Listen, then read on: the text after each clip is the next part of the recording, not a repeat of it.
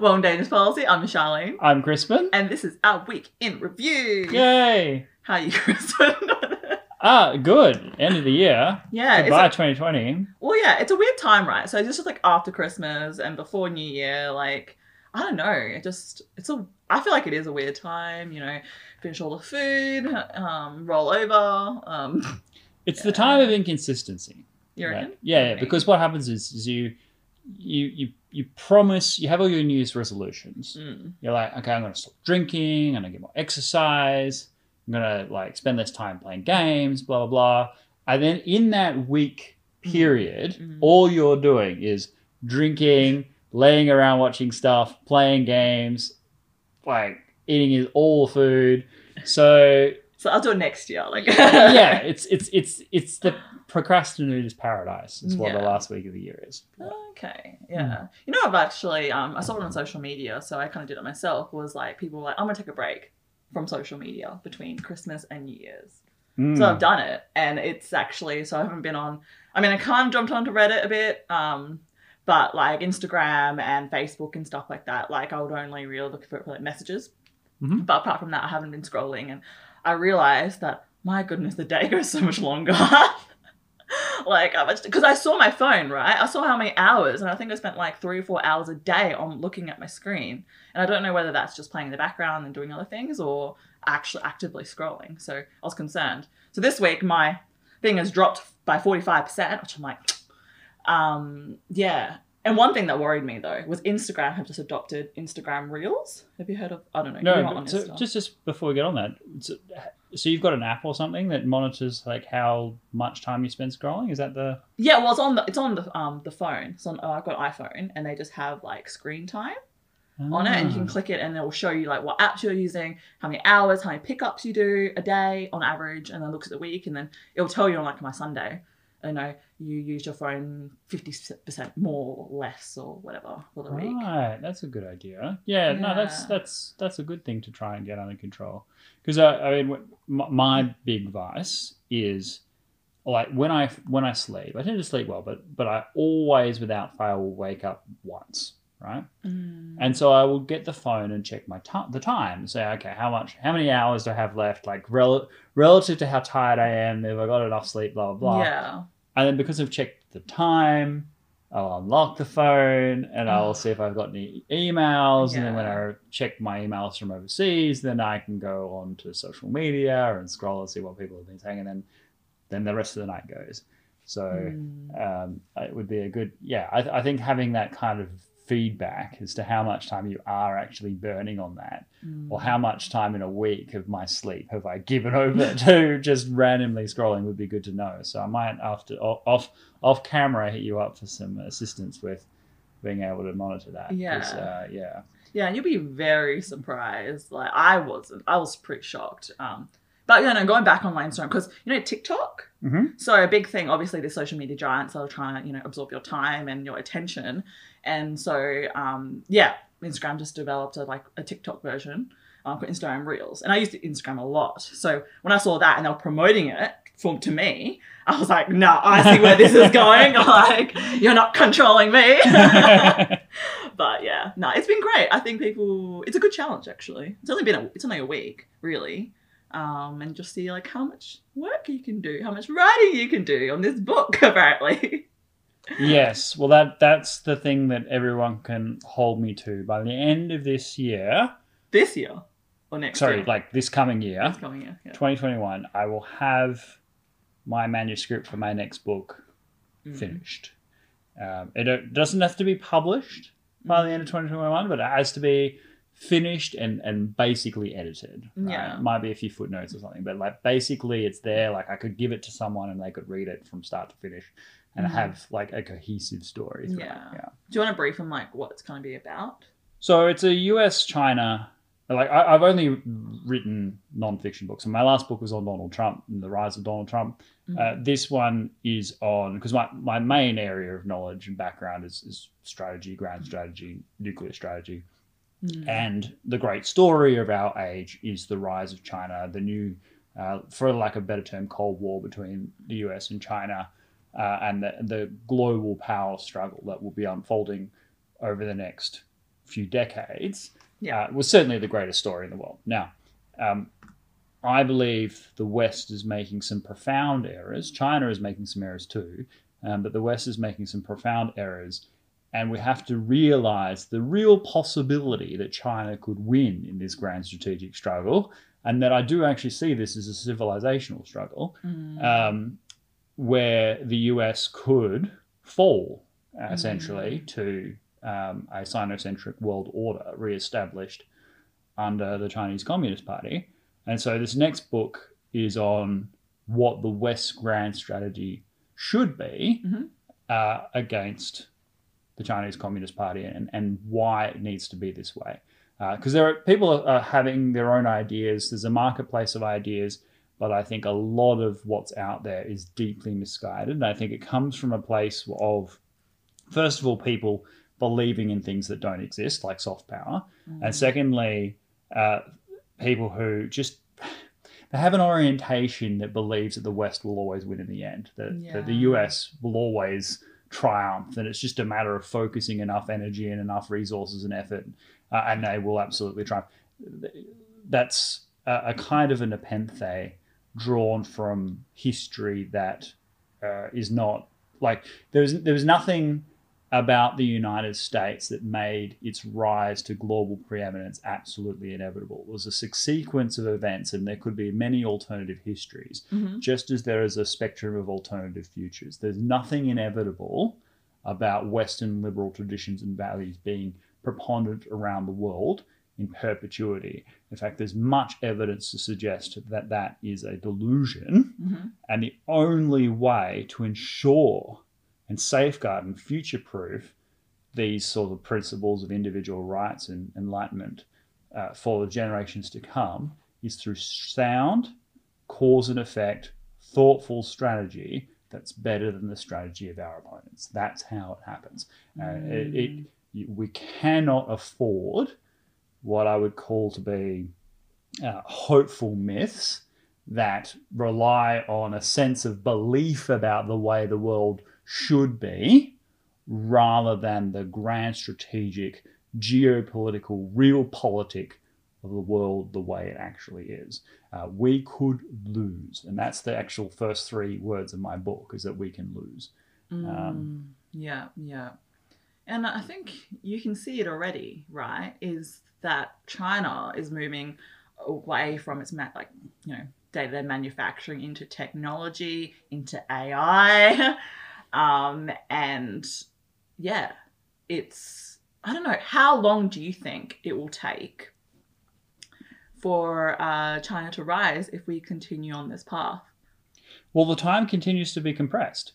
So after the pandemic, the latest projection is that the US will take over as the number 1 economic power in terms of GDP by 2028. Now, it'll lag behind in terms of military power for many years after that, but not that many years after that. And the earlier projections was sort of like 2035, and before that it was like 2045. And then some people saying it would never happen because China would collapse. And these ideas. I mean, China is 2 for 2. They did much better in the global financial crisis than the West did, and they did much better in the pandemic than the West did. But it's true that the West still has some key advantages. It's not for nothing that the vaccine was created by Western countries, and the brightest minds, the greatest research and development, all of that is still in the West, but not by much. Like the Chinese universities, they're racing through the world rankings. There used to be no Chinese universities anywhere near the top few hundred. Now there's 20 in the top 100. So China's indigenous, innovation, research and development, that's catching up as well. But yeah, it's people. The fundamental thing is that for thousands of years, China was the number 1 power, except for maybe the Roman Empire, and that creates a certain sense of entitlement, right? Like if you have the most people, and all you had was the century of humiliation where, for the first time ever, what broke the nexus between an individual's productive capacity and the total national power was broken, because all of a sudden we had engines and things like that that could do things for us. And that's why this tiny little country in the North Atlantic, Britain, could take over the whole world, right? Yeah. But before that, the most important thing for national power was how many people you had and the size of your landmass. And we're going back to that as China levels out. They've caught up on the Industrial Revolution, and now they're powering ahead exactly in the areas you say of cutting-edge technologies that will allow them to not only fully equal that of the West, but in many key areas surpass it. And we can't assume that just because they have an undesirable political system that is inferior, because those things are not the same. What do you mean by inferior? Well, I mean... Well, people... so after the fall of the Soviet Union, there was a period of absolute triumphalist delusion in the West, led by the hopelessly misguided essay by Francis Fukuyama, The End of History, that said that Western liberal democracy would spread unfettered across the entire world now that the strongest competitor ideology, that of Leninist Marxism, had collapsed. Yeah. And China studied the fall of the Soviet Union much better than the West did, I think. And they learned the correct lessons. And they understood that, unlike the West, which did not understand, that you don't need to have democracy for a successful market economy. So the West believed, and certain parts of the United States in particular, that every economy had a ceiling, that in order to break through it, you needed to have an open political system so you could get rid of the corruption, you could have an independent judiciary, you could have a high trust series of contracts and transactions. That would mean that once you get to a certain economic status, you would have to democratize your political system in order to continue to grow. Yeah. And China realized that was complete nonsense. The other thing was there was an assumption that as the middle class in China grows, you had a burgeoning group of highly educated people who knew about the rest of the world, who were innovative in business and wanted free trade and wanted free exchange of goods and services, that they would also demand a political liberalization to go along with their economic liberalization. They were no longer focused on subsistence living. They now had time and leisure on their hands to care about political issues, and they could make demands of the central government that would give them greater enfranchisement. Well, that assumption has been utterly blown out of the water. And I remember as late as a few years ago, people were still kind of suggesting that was a thing, but that was discredited long before that, because China just doesn't have that tradition. So in China, they don't have the same narrative storytelling traditions as we have in the West. So in the West, the rebellious hero that stands up to the corrupt system, or the lone wolf warrior who goes and takes on a bunch of territory, that's a very Western kind of narrative, right? Individual conscience, individual agency against a more powerful kind of group. In China, they don't have that. They have, someone works really, really, really, really hard and does the best thing for others in the community. A collectivist, mentality. Yeah. The benevolent dragon that, despite being so powerful, I'll tell you actually a quick story. Not so quick, but it's kind of funny. The origins of the Chinese calendar. Do you know the story? Yes, and I came first, honey. All right, the emperor, and then the emperor. What do you mean? I'm a rat. Okay. Oh, you're a rat. I'm a rat. Oh, rats. Yeah. That's what you're like. I mean, you can tell a story, but okay, I'll start. So the emperor wanted to create a Chinese calendar. Yeah, the Jade Emperor. Jade Emperor. Of heaven, yeah. And decided, okay, in terms of determining the order, we're going to have a race with all these different animals. Yes. People weren't really listening to the emperor because only 13 animals showed up. Yeah, exactly. So yeah, there was a rat, the dragon, the horse, a cat. What are the other ones? So now the snake, the tiger, the ox, the rooster, a dog. The dog. There's more. Are there more? Why did you make us count without. That's not even part of the story. Okay, whatever, yeah. Yeah, so they're all like doing this race. Yeah. Yep. And the rat and the cat were best friends. And the rat was kind of, intelligent, mischievous, and said to, look, that ox over there, he's pretty strong and he can go through like a lot of things. The river, yeah. So how about we make a deal? So they go up to the ox and they say, look, we're quite witty and we kind of understand the pitfalls and what things you need to worry about. So how about we all work together? If you let us ride on your back, we will help you navigate these various challenges. And the ox is like, oh, yeah, that's a pretty good idea. You don't weigh very much. So they all helped each other out. Yeah, and then like the rat pushes the cat over into the river. Yeah, so they go across the entirety of China. They get to the river, and then halfway across the river, as Charlene just said, the rat kicks the cat into the water. And then it races towards the finish line. Yeah, runs off the end of the nose and hits the finish line first. Yeah. And the Jade Emperor is very impressed that the rat has, this tiny little mammal has beaten all these great, powerful creatures. Yeah, I don't know how it beat out the dragon. Well, I do. So the rat comes first. The ox comes second, obviously. Yeah. The tiger, through its fierceness and strength of will, comes third. And then there's like whoever comes fourth, probably the horse. And then fifth is the dragon. And the Jade Emperor is looking at the dragon with some degree of dismay. It's like, you're a mighty dragon who can fly. How can you have come after the rat and the ox and all these other things? Well, the dragon says, oh, well, of course, I have these advantages. But then I saw this poor snake struggling, in this underbush. So I had to dig it out so it could escape. There was a torrent in this river that was going to wash the ox away. So I needed to breathe firmly to push the thing in the other direction. So in other words, the dragon stopped to help all the other animals along the way through its mighty power, and thus sacrificed its opportunity to come first. Instead it comes fifth.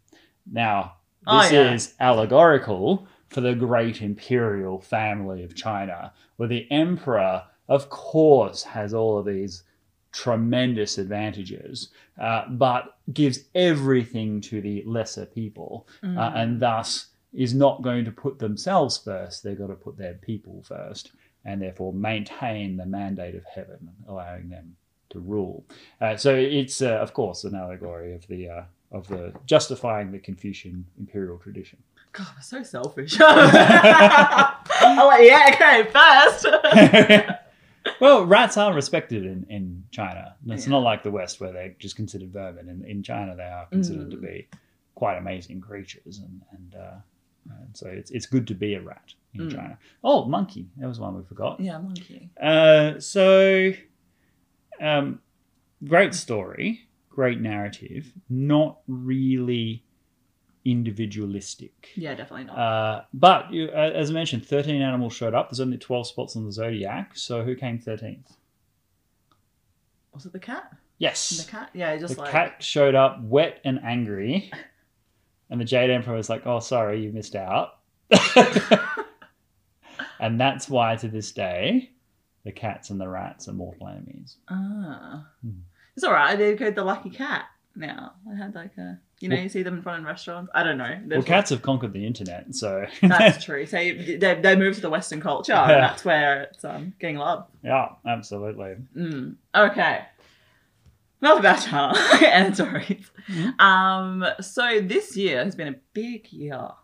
And I was just, looking online and be like, what actually happened in 2020? Because in my head, this is what happened. January, February, March, blank. October, November, December. And yeah, I just want to kind of go down the list of like things that happened in this year and just go down some memory lane. All right. By the way, Crispin got me a Christmas present. Okay, so I had this belief that if I was telling my friends, because we went camping, we got back, and I was like, look, guys, I've got to be back by like midday at the latest because Charlene is showing up at 1:30 and I am 100% sure she'll bring me a Christmas present. and then I will be up creek for the next year because she will hold over me like no tomorrow for not giving her something in return. So I needed to get back in time so I could get a present like before she showed up. So we all raced back for that singular purpose. And I managed to find, so it's a Byzantine diary. It's Byzantium is one of my great historical loves. It's got the Byzantine purple. Can't really see it in that actual image. It looks more red there. But, anyway. Yeah, so yeah, he got me a present. I'm like, damn it. I did think about it, but I was like, nah, like he won't get me anything. So I'm right. Lump of coal next year. That's right. No. So you know how there's like random days throughout the year? So this is my plan. It's just to pick a random day in the year and I'll just be like, happy X day. So it'll be like happy horizontal stripes day and get you something. So yeah, it'll come, who knows when, to make up for this. But anyway, yeah, so a lot of things happened in 2020. And I just want to go down memory lane to see, you know, what happened. That isn't to do with the virus. Mm-hmm. Bushfires. Australia had a significant bushfire in December of last year, going to January. Yeah, we had massive fires. But the thing about it, in the foreign press, it was like the entire country was on fire. Yeah, right? no, it wasn't. Sorry. It wasn't. It was localized to certain places. And I went overseas for a poker tournament. I was actually one of the lucky people to have gone overseas last year before the thing hit, in January of last year. And I was seeing these other poker players. I went for a poker tournament. And the poker players were like, oh, yeah, we're going to go to the Aussie Millions, which is in Melbourne. But we were worried about the bushfires. And I was just like Melbourne is a long way from those bushfires, right? Yeah. So, well, there was that Twitter post that went viral, and it made it look like entire Australia was burning, but it really wasn't. And the before and after picture, it's basically summer and winter, right? But as opposed to bushfire and no bushfire. But a lot of houses were burned down, and it was a devastating experience for a lot of families. For many people, yeah, and the koalas. I mean, the koalas. But yeah, and to think about those families, I've lost their home, and then obviously with I don't want to talk about the virus, but it's like we're still recovering from that. The event. But bushfires happen a lot in Australia. Yearly. Yeah, every year. We have very, very hot summers and a lot of long grass and a lot of dead wood. It's just a matter of whether or not we have the appropriate management mechanisms in place, and if as long as we manage to conserve our climate, let's say, then we should be able to manage it. But it's a well-known thing. Australia has bushfires. Yeah, quite a lot. Here's a fun one. Meghan Markle and Prince Harry left the royal family. Oh well. I still remember that quip from Trump. What? When he was asked what he thought of Meghan Markle. Yeah. And he said, because you played the clip on one of our videos, he's like, oh, I'm not a fan of hers. She may have heard that. And for Harry, I wish him the very best of luck because he's going to need it. She does look like she walks all over him. Oh, absolutely. But it's kind of weird how there's a lot of support. I mean, I can kind of say other side, right? It's like, but she wasn't born in the royal family. So she went in and then took a royal out. I don't know. Yeah, it's always bad news when an American divorcee marries a British royal. We saw that with Jessica Simpson and the former king. And then we see that with Meghan Markle and Prince Harry. It's not Jessica Simpson. It's somebody else. Jessica Simpson is like... God. It's not. I'm pretty sure it's not. Am I wrong? No. No, you might be right. Jessica Simpson is some white person that I don't know. You got me paranoid now. Anyway, so you can cut it out if yeah. So say that, yeah. But Meghan Markle, she signed up to be part of the royal family, and she didn't obey by those norms. Like the royal family in the UK isn't famous and made, a household name by virtue of their individual talents, right? They're made famous because of their representation of the British monarchy and the continuity of British life. Mm-hmm. And thus, if you join the royal family, you are not just joining that individual or even that family, you're joining that institution. And so to divorce yourself from the royal family without actually leaving the individual is to divorce yourself from the British public. How do they make money? Do they just like taxpayers kind of like help the royal family and then the royal family go out? And I just have no idea. What, by the good graces of the British public? I mean, the sovereign owns... Sovereign... It's kind of strange. Technically speaking, Queen Elizabeth kind of owns all of the UK, right? But, of course, there are conventions, Magna Carta, private property, the conventions of Parliament that have mitigated that. But the sovereign has enormous personal wealth and constitutional power. But by and large, most of their expenses are covered by the British public, British taxpayer, because they have a lot of security, a lot of travel. But then again, they do a lot for the British public as well. Like they're the ones that are out there, like it's a huge tourist attraction. They're promoting Britain on the world stage. They're representing the best of Britain, and they held the country together in times of great trial. People always hang out for the Queen's Christmas Day speech, as they certainly did this year, where people look for an acknowledgement of pain and suffering that has been experienced, but also a message of hope and optimism, things that cross party political lines, whether you believe in Brexit or whether you're left or right. The Queen stands above it all, and she has been an exemplary figure unifying the British public. And Prince Charles will, but if it's questionable whether anyone will outlive Queen Elizabeth, but he could become king and carry on that tradition, albeit to perhaps a slightly less effective degree. And then Prince William is someone that is generally popular and respected as a custodian of that tradition. Yeah. But Prince Harry, before all of this happened, was the most popular royal because he had a kind of a common touch. He had that younger brother persona. He was a former soldier. And so he had that, everyman sort of appeal.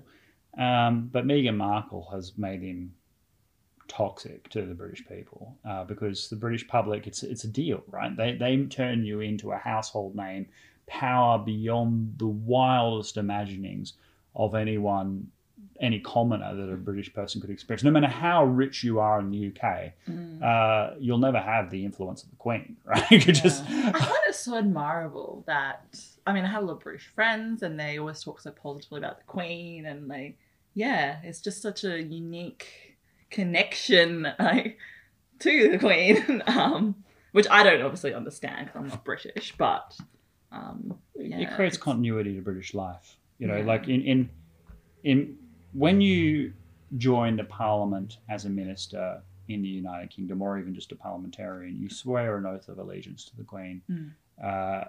You are not you're not Boris Johnson's minister, you're the Queen's minister, and you serve at the pleasure of Her Majesty.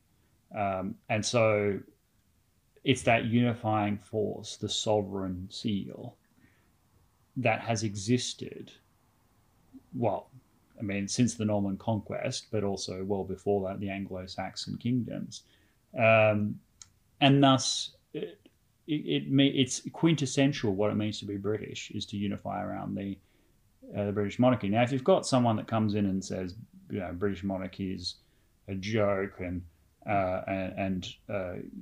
it's all kind of racial prejudice and whatever else the sort of fraternal fad of the day is, and therefore you're going to divorce yourself from the British monarchy. What you've been given is the greatest privilege the British people could ever bestow. If you remember that Meghan Markle wedding, right? A colossal event broadcast around the world. And then just to say, no, I'm not. Yeah, no, I'm out. Yeah, I think the British people are rightly upset with Meghan Markle, put it Yeah. mildly. Yeah, no fair. Yeah. Mm. What's happened? Trump got impeached.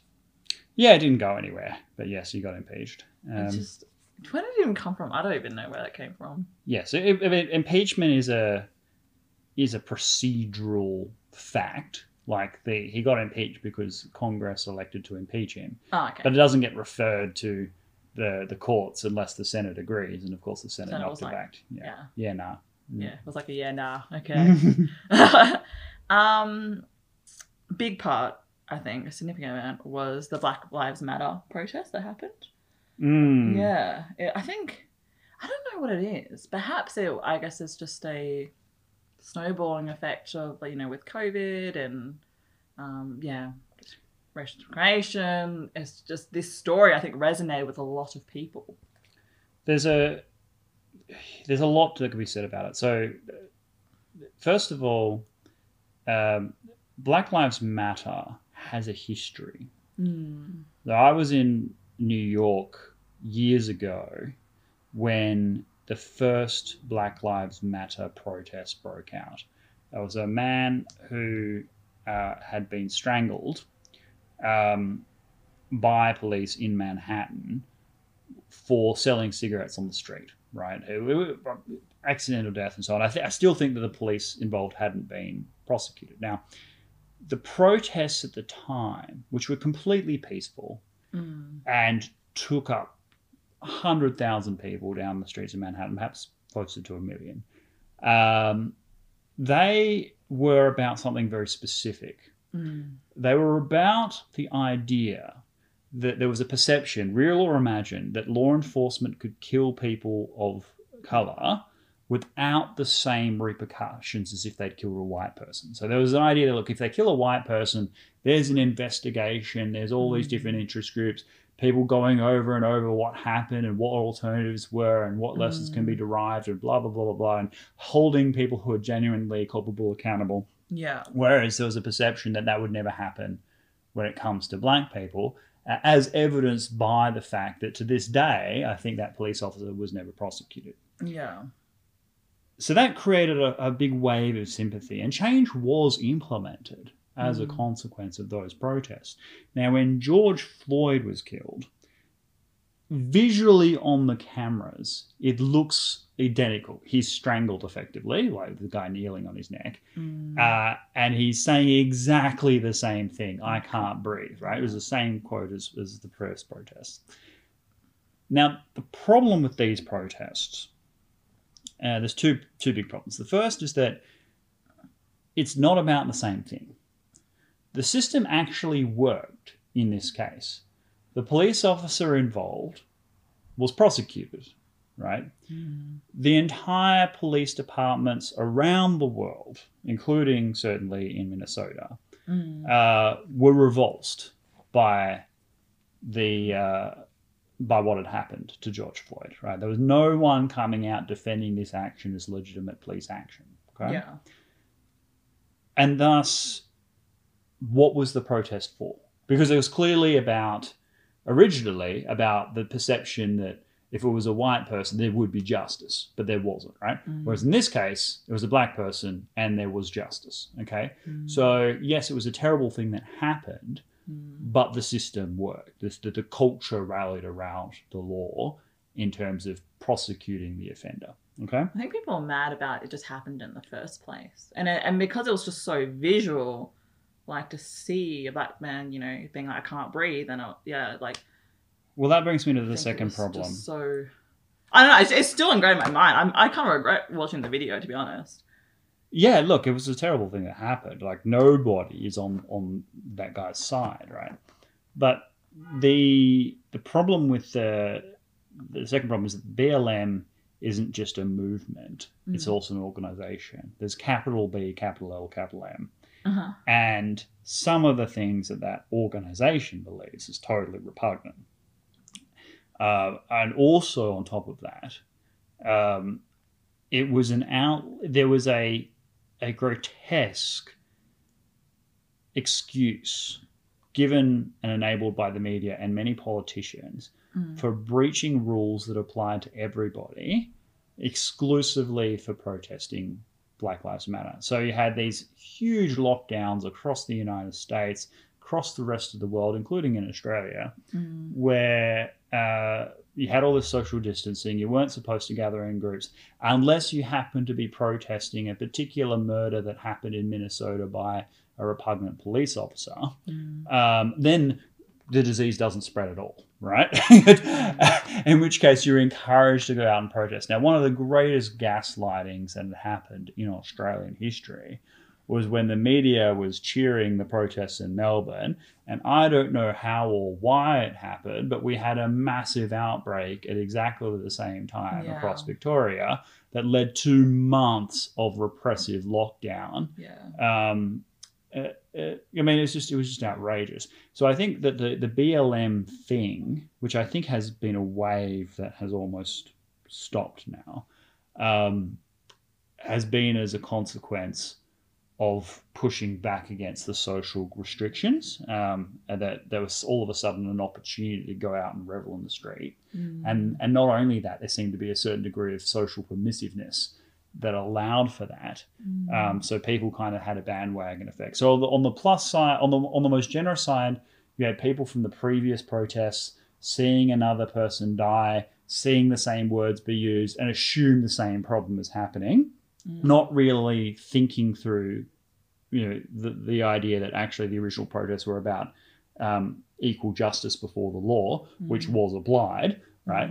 And then there's a group of people that see it as a political agenda to push a particular, intersectional ideology. The capital B, capital L, capital M, Black Lives Matter organization that's pushing a particular view. And then you have people who just saw it as an opportunity to get rid of these lockdown restrictions and go and live life again. So there was that pressure cooker. And then the final part of that would be, there was a belief, very, very short-lived, regrettably, that a lot of the social justice, woke intersectionality, the stuff that had been sort of oppressing us for the last few years, that would fall away with the pandemic. Because once you've got real problems to deal with, like a global disease, that the imaginary problems become less important. Like people have less patience for people kind of asserting why they need to tear down statues and why everyone has to respect the things no matter what, when people have national crises, right? So there was this kind of almost hope that at least we wouldn't have to deal with that. And for a while there, that was true. Like that all the kind of identity politics stuff went off the radar for a good few months, and then came back with a vengeance with the Black Lives Matter movement. So Black Lives Matter, brought back everyone taking the knee and all of that sort of stuff. Things that we might have actually gotten away from, but we regrettably didn't. Interesting. Yeah, it's not really, I haven't really heard much actually of the aftermath of Black Lives Matter. I'll be interested to know where it continues on from here and see if 2021, if if it does come up again, perhaps, because it doesn't seem like, racism is throughout our, it's a problem that everyone experiences. That's the other problem. Like, do we know that what happened to George Floyd was racist? Yeah, that's the thing. I don't know. I don't think it was because he was black, right? I think it was because the guy didn't have any respect for human life, right? And therefore, he could have been a white guy in that same. And here's the thing: if it was a white guy, and white people are killed by police in America as well, spoiler alert. We don't see mass protests. We saw that woman, the Australian woman. You would remember the news stories about her. Same police department, actually, Minnesota Police Department. Need to get your stuff together. Minneapolis. Who? And it happened to be a black police officer. Not that this is relevant. She, flagged them down because she'd called she was reporting a sexual assault, and he shot her dead in cold blood, right? she wasn't a criminal. She was actually reporting a crime, and she looked like an ordinary person. She wasn't doing anything dodgy. And he was charged with murder. Now, justice was done. Like, he's been charged with murder. He's been thrown out of the police force, and he's in prison at the moment, going through his appeals. But we don't see mass protests in the street for her. You know, very similar situation, really. And thus, it's become like the facts don't matter. There's a strong sense of emotional catharsis that societies around the world are getting, even in societies that have no correlation with this at all. Like, we saw protests like this erupting across the UK. Police in the UK don't carry weapons. They don't kill people, right? Like, you don't have any like Black Deaths in custody in the UK, really. And yeah, you had the whole country erupting in BLM protests as if it was the same thing, as if the police were somehow, latent murderers just waiting to kill legions of black UK citizens. And that, I mean, that was just like, what I'm saying is that these protests were emotionally driven, and the emotion, the core emotion is uncertain. I'm not sure 100% what that emotion was, but it's certainly not justice. Interesting. I need to think about it a bit more, because it has dwelled on me.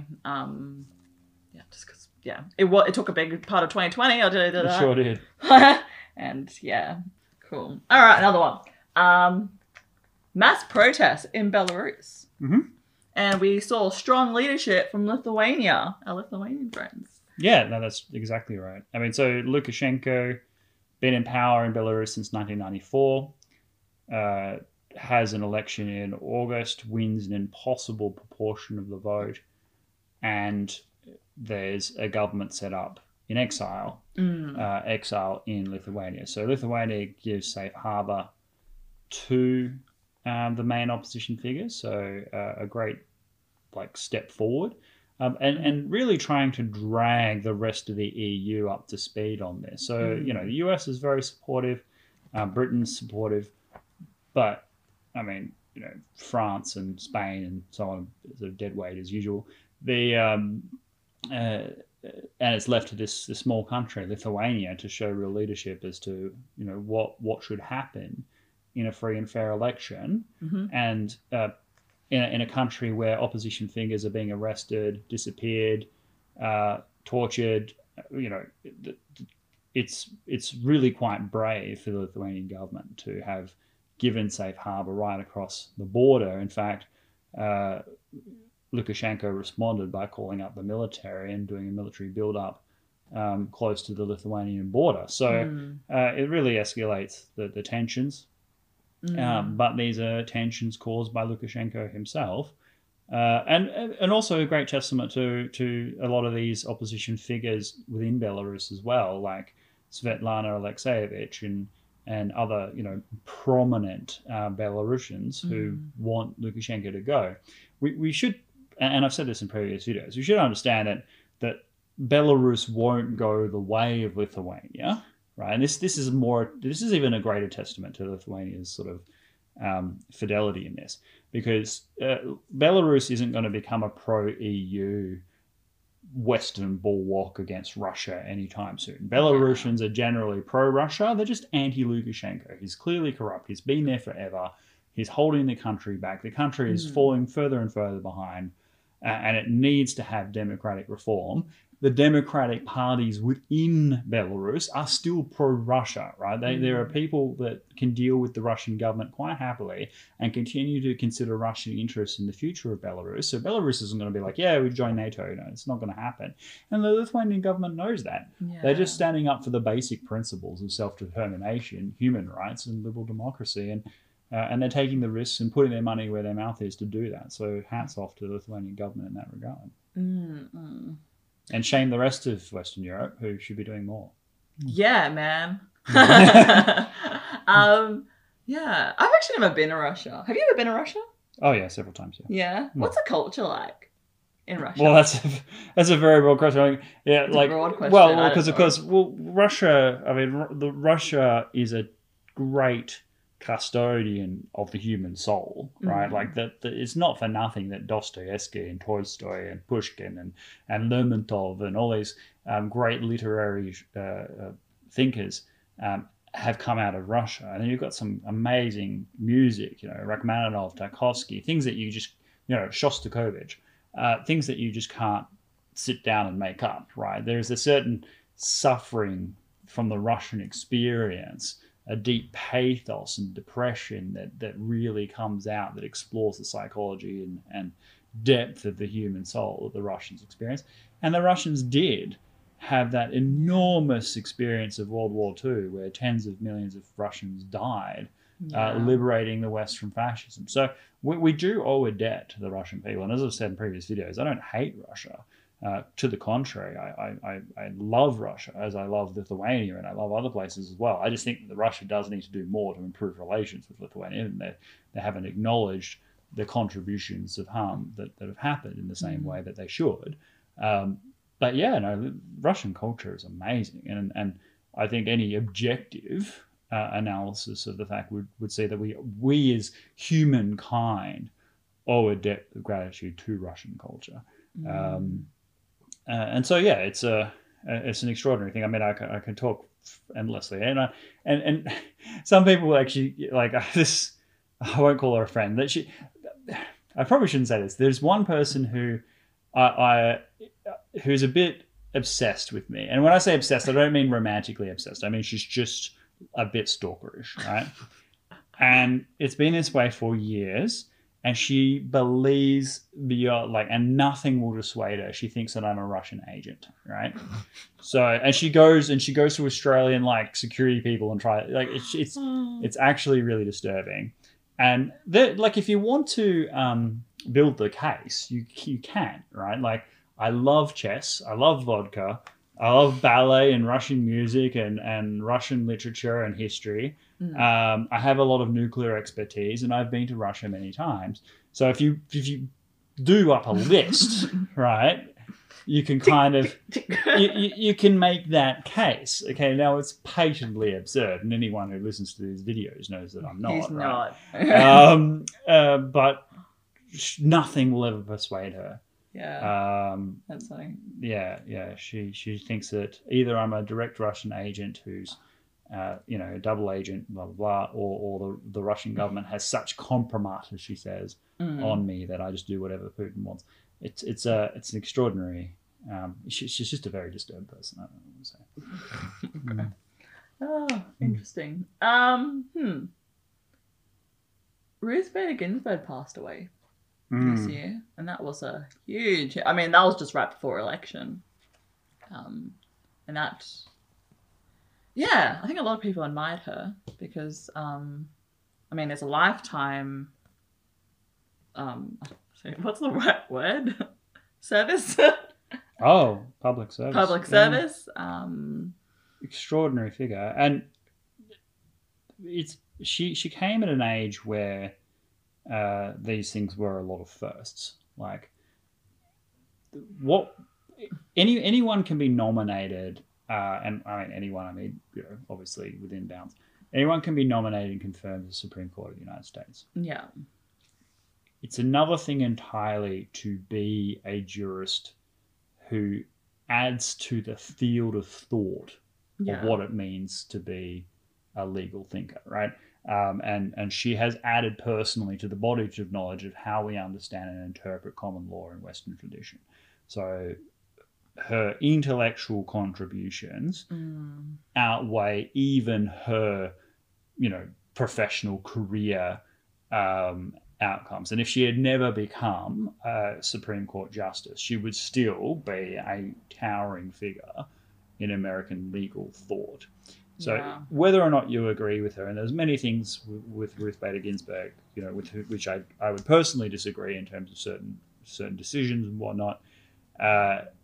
Even the strongest critic has to tip their hat to the depth of her learned understanding of the principles of which she espoused, and the fact that she never strawmanned any sort of alternative argument. She always went for the strongest arguments possible, even when dealing with things with which she would profoundly disagree, and thus was not just a powerful adversary, but also quite a compelling one. So a great testament to millions of particularly young women who followed in her footsteps and are now pursuing careers that they would never have dreamt of doing otherwise. And yeah, it was an enormous loss to American judicial life. Sure. Yeah. Yeah. I mean, that was definitely like a role model for many. Yeah, but her replacement. So obviously the Democrats would have preferred to have appointed her. Yeah, that's right. And Ruth Bader Ginsburg herself wouldn't have chosen the successor that she got. But it's not like the institution itself has been denigrated by the replacement. I mean, clearly,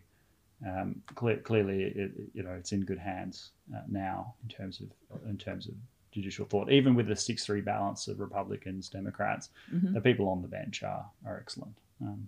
For sure. I think Amy Coney Barrett is a good fit. I'm glad that I mean, Trump had already nominated a few more, but we'll see. We'll see what happens. How it goes for next year. Just be careful with that. Oh, yeah, I'm feeling... She's a fidgeter. I can't. I need to jump up and do some start jumps. Okay. What else is there? Okay, let's just more positive stuff. Let's try to end positive. So, normalize relations between Israel and Bahrain, Israel and the UAE, and Serbia and Kosovo signed a peace agreement. Yeah. That's incredible. Oh, and more recently, Morocco as well. Which is probably the most profound of the countries listed, has started to normalize relations with Israel. Sudan. This is untenable, or unthinkable, I should say, in years past. I mean, John Kerry, former US Secretary of State, has a very embarrassing thing on television from 2016, not very long ago, like last year of the Obama administration, saying no Islamic country will ever recognize Israel outside of a Palestinian settlement. He goes on about this for a good 15 minutes, right? And yet what we have in just a few short years is tremendous turnabout in attitudes towards Israel, acceptance of Israel, and increasing Israel's sense of security will, of course, increase security overall. So there is a real chance of a renaissance of peace blooming through the Middle East, for which Donald Trump certainly requires some credit. And the most unlikely of heroes, Jared Kushner. Now, Jared Kushner, obviously criticized for having any position of influence and power because he only got it essentially by being the president's son-in-law, and that's totally nepotistic and a fair criticism. But Nikki Haley, who was the former UN ambassador to, US ambassador to the UN, and thought of as a future presidential candidate, her parting speech or comments when she left the administration was that Jared Kushner is a silent genius who should not be discounted, right? She actually went out of her way to say that. And she's someone of the Republican establishment darling, right? So she is not part of the Trump kind of orbit, if you like. She's a full-on insider. And the one comment she wanted people to take away is, look, you guys are all making fun of Jared Kushner because he's the president's son-in-law. I understand that. But he actually is amazing at what he's doing. And the proof is in the pudding. Jared Kushner has delivered foreign policy outcomes that have eluded American administrations, successive administrations, for many decades. If you guys have time, I'd recommend a book called Innocent Abroad by Martin Indyk. To follow on from a video that will come out, if it hasn't already, on Australia's similarities with the United States. Australia provided America with an ambassador to Israel. So the US ambassador to Israel under the Clinton administration is a man called Martin Indyk, who is an Australian. He has obviously American citizenship as well, but is fundamentally Australian, was educated in Australia. And I think currently he's at the Brookings Institution. So you should look him up. He's a brilliant, brilliant guy. And he wrote this book called Innocent Abroad, where it's the most self-deprecating book I've ever read. So most books go on about how great they were and all the amazing decisions they make, and if something didn't work out, it was someone else's fault, and like all of that. He writes this entire book on all the mistakes he made as ambassador to Israel, thinking that, and this was at the time when Yasser Arafat and Rabin won the Nobel Peace Prize, and they looked like the Palestinian two-state solution was a done deal, and they were right on the cusp of having this all resolved. And then Rabin was assassinated, the Prime Minister of Israel, by a radical right-wing kid, right?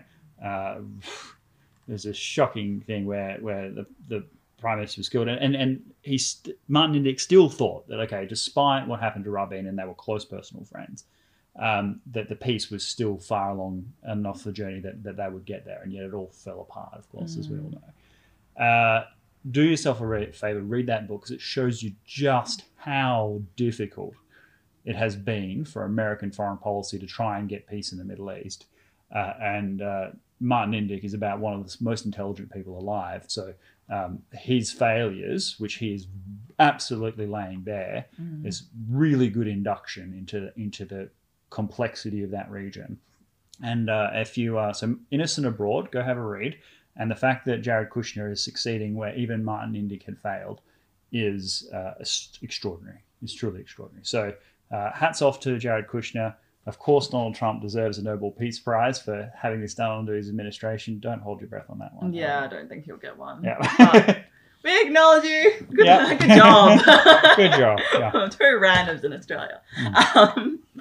Yeah. I mean, there's a bunch of other ones, but just conscious of time. Let's just do like reflections generally in 2020. Yeah. So what's something you want to leave behind in 2020 and something you want to bring into 2021? I want to leave behind.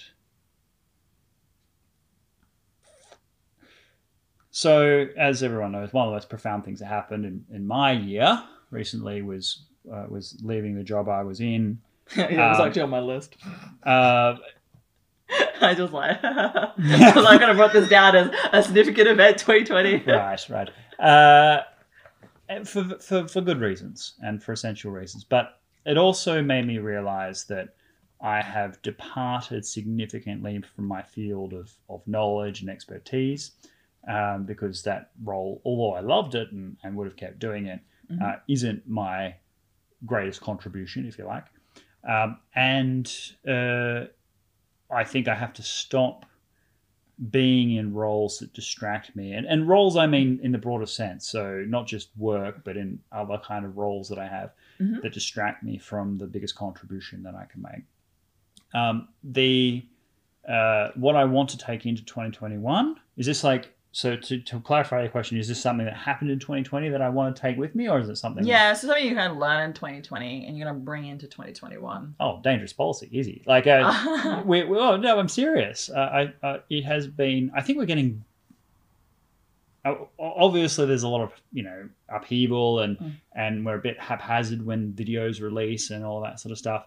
But if we think about the journey of where we started to where we are now, I think that we are really giving people a lot more value than when we began, and that the community that we've created is something that is of intrinsic value, and so I definitely want to carry this into the future. And Charlene is way more strict than I am, and for good reason. Like, she's right and I'm wrong. That we need to be rigid about the times that things are released, and much more like regimented when it comes to our schedules and timings for things, and so we are doing that, and we're in the process of putting those structures in place so people can see dangerous policy not just as us talking, but actually a brand that people can rely on, and rely on the quality and rely on the value, and that was the original vision, and Charlene is helping that become a reality. So yeah, I want to take that into 2021. Nice. Yeah. Nice. Yeah, for sure. Definitely dangerous policy. Leaving behind in 2020 for me, like anxiety and negativity, I feel that was definitely promoted a lot. So like, I found myself in a cycle, and also social media use. Like I was in a cycle where, you know, the lockdowns kind of happened and restrictions, and I would just be consistently on my phone checking updates, and it was just consistent cycle of negativity and nervousness. I think it's better in Australia just because we're more open now, but I definitely want to leave that behind in 2020. And then bringing into 2021, I've been really good in my exercise. Like, really good in terms of, like, going to the gym more. So I want to be more active. I want to bring that, like, yeah, my value for health. Because I want to realize that, you know, as a student, you kind of put that to the side and go to the computer and type and have poor back problems. I mean, it's kind of ironic because I studied health, right? And one of the key factors to poor health is university. Just to the lifestyle. But since finishing, I'm like, oh, I have all this time, so I go to the gym more and exercise. It's been really great, and I would definitely want to bring that into and have like a proper routine. I don't know, yeah, definitely routines and systems will be great in 2021. Oh, I agree. So Charlene, as most of you know, had me on this keto thing for a while, and I lost a ton of weight really, really quickly. In fact, I felt a bit sick at how fast I was losing weight. And then, so I stopped after, I don't know, 6 weeks, something like that. So it wasn't long. It was just, but a lot of weight was dropped in that time. Yeah. And I've put basically all of it back. But I there was, unlike when before the diet, weights were part of that journey of getting back. So I feel like I've got a lot more muscle mass than I had before. I don't feel like I felt at the same time I was weight last time. So a lot of that is muscle. But nevertheless, I also think a small proportion of that, maybe a little larger than I want to admit, is just weight gain. So I think I will get back under the whip and... drinking. That's well, I mean, alcohol. There's so many calories in alcohol. You know how it's processed in your body. So much in gin. Like it's just so much. Like, and it takes like full 24 hours for your liver to process. It goes through your bloodstream. Your metabolism just like goes down, so you're not losing any fat. You're not excreting any kilojoules. Look, it is a journey, and I think the alcohol. Oh. So speaking of alcohol.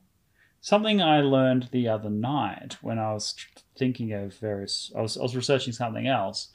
So per capita, Australia has slipped to 19th in the world for alcohol consumption.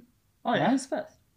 I think it's Belarus. Okay. But number 3 is Lithuania. So I think, just off the top of my head, it's for pure alcohol per person, I think it's per adult, is 15.5 litres of pure alcohol per person per year in Lithuania. And in Australia, it's 12.2. Oh, wow. So I feel like a lot of people in Australia are letting the side down. Oh, yeah, excuse me. And Lithuania is doing something right. More or less reason you need to move there. Pay it up in Lithuania. Oh, yeah. Look, we'll see. Well, but we'll do a video on this because it's really interesting to understand patterns of alcohol consumption. You might be something you're interested in joining as well because it'd be good to understand what people are drinking in different countries. Oh, yeah. Good a breakdown. I can even talk about like how alcohol is processed, just generically. To make you feel better about yourself. Well, yes, more educated, understanding. That's true. Your liver is the best thing that's ever happened to you. Cool. All right, that's all the time we have for today before we got to ramble. Hope you guys have a very safe New Year's. I hope this will come out New Year's Eve, hey? That's tomorrow. Yeah, it's coming out tomorrow. All right, cool. Tomorrow, which is today, what this video is. Have a safe New Year's Eve. We'll see you next year. In 2021, we hope for our Lithuanian friends, fingers crossed, we will make a trip up there once things open up and actually meet with the people that have been watching this show. I know we have Lithuanian friends who live in other countries as well, like friends, living everywhere from Korea to the United States. Yeah. And maybe they'll be a bit of a homecoming. But yeah, really looking forward to that. And we'll see you next year. Yeah.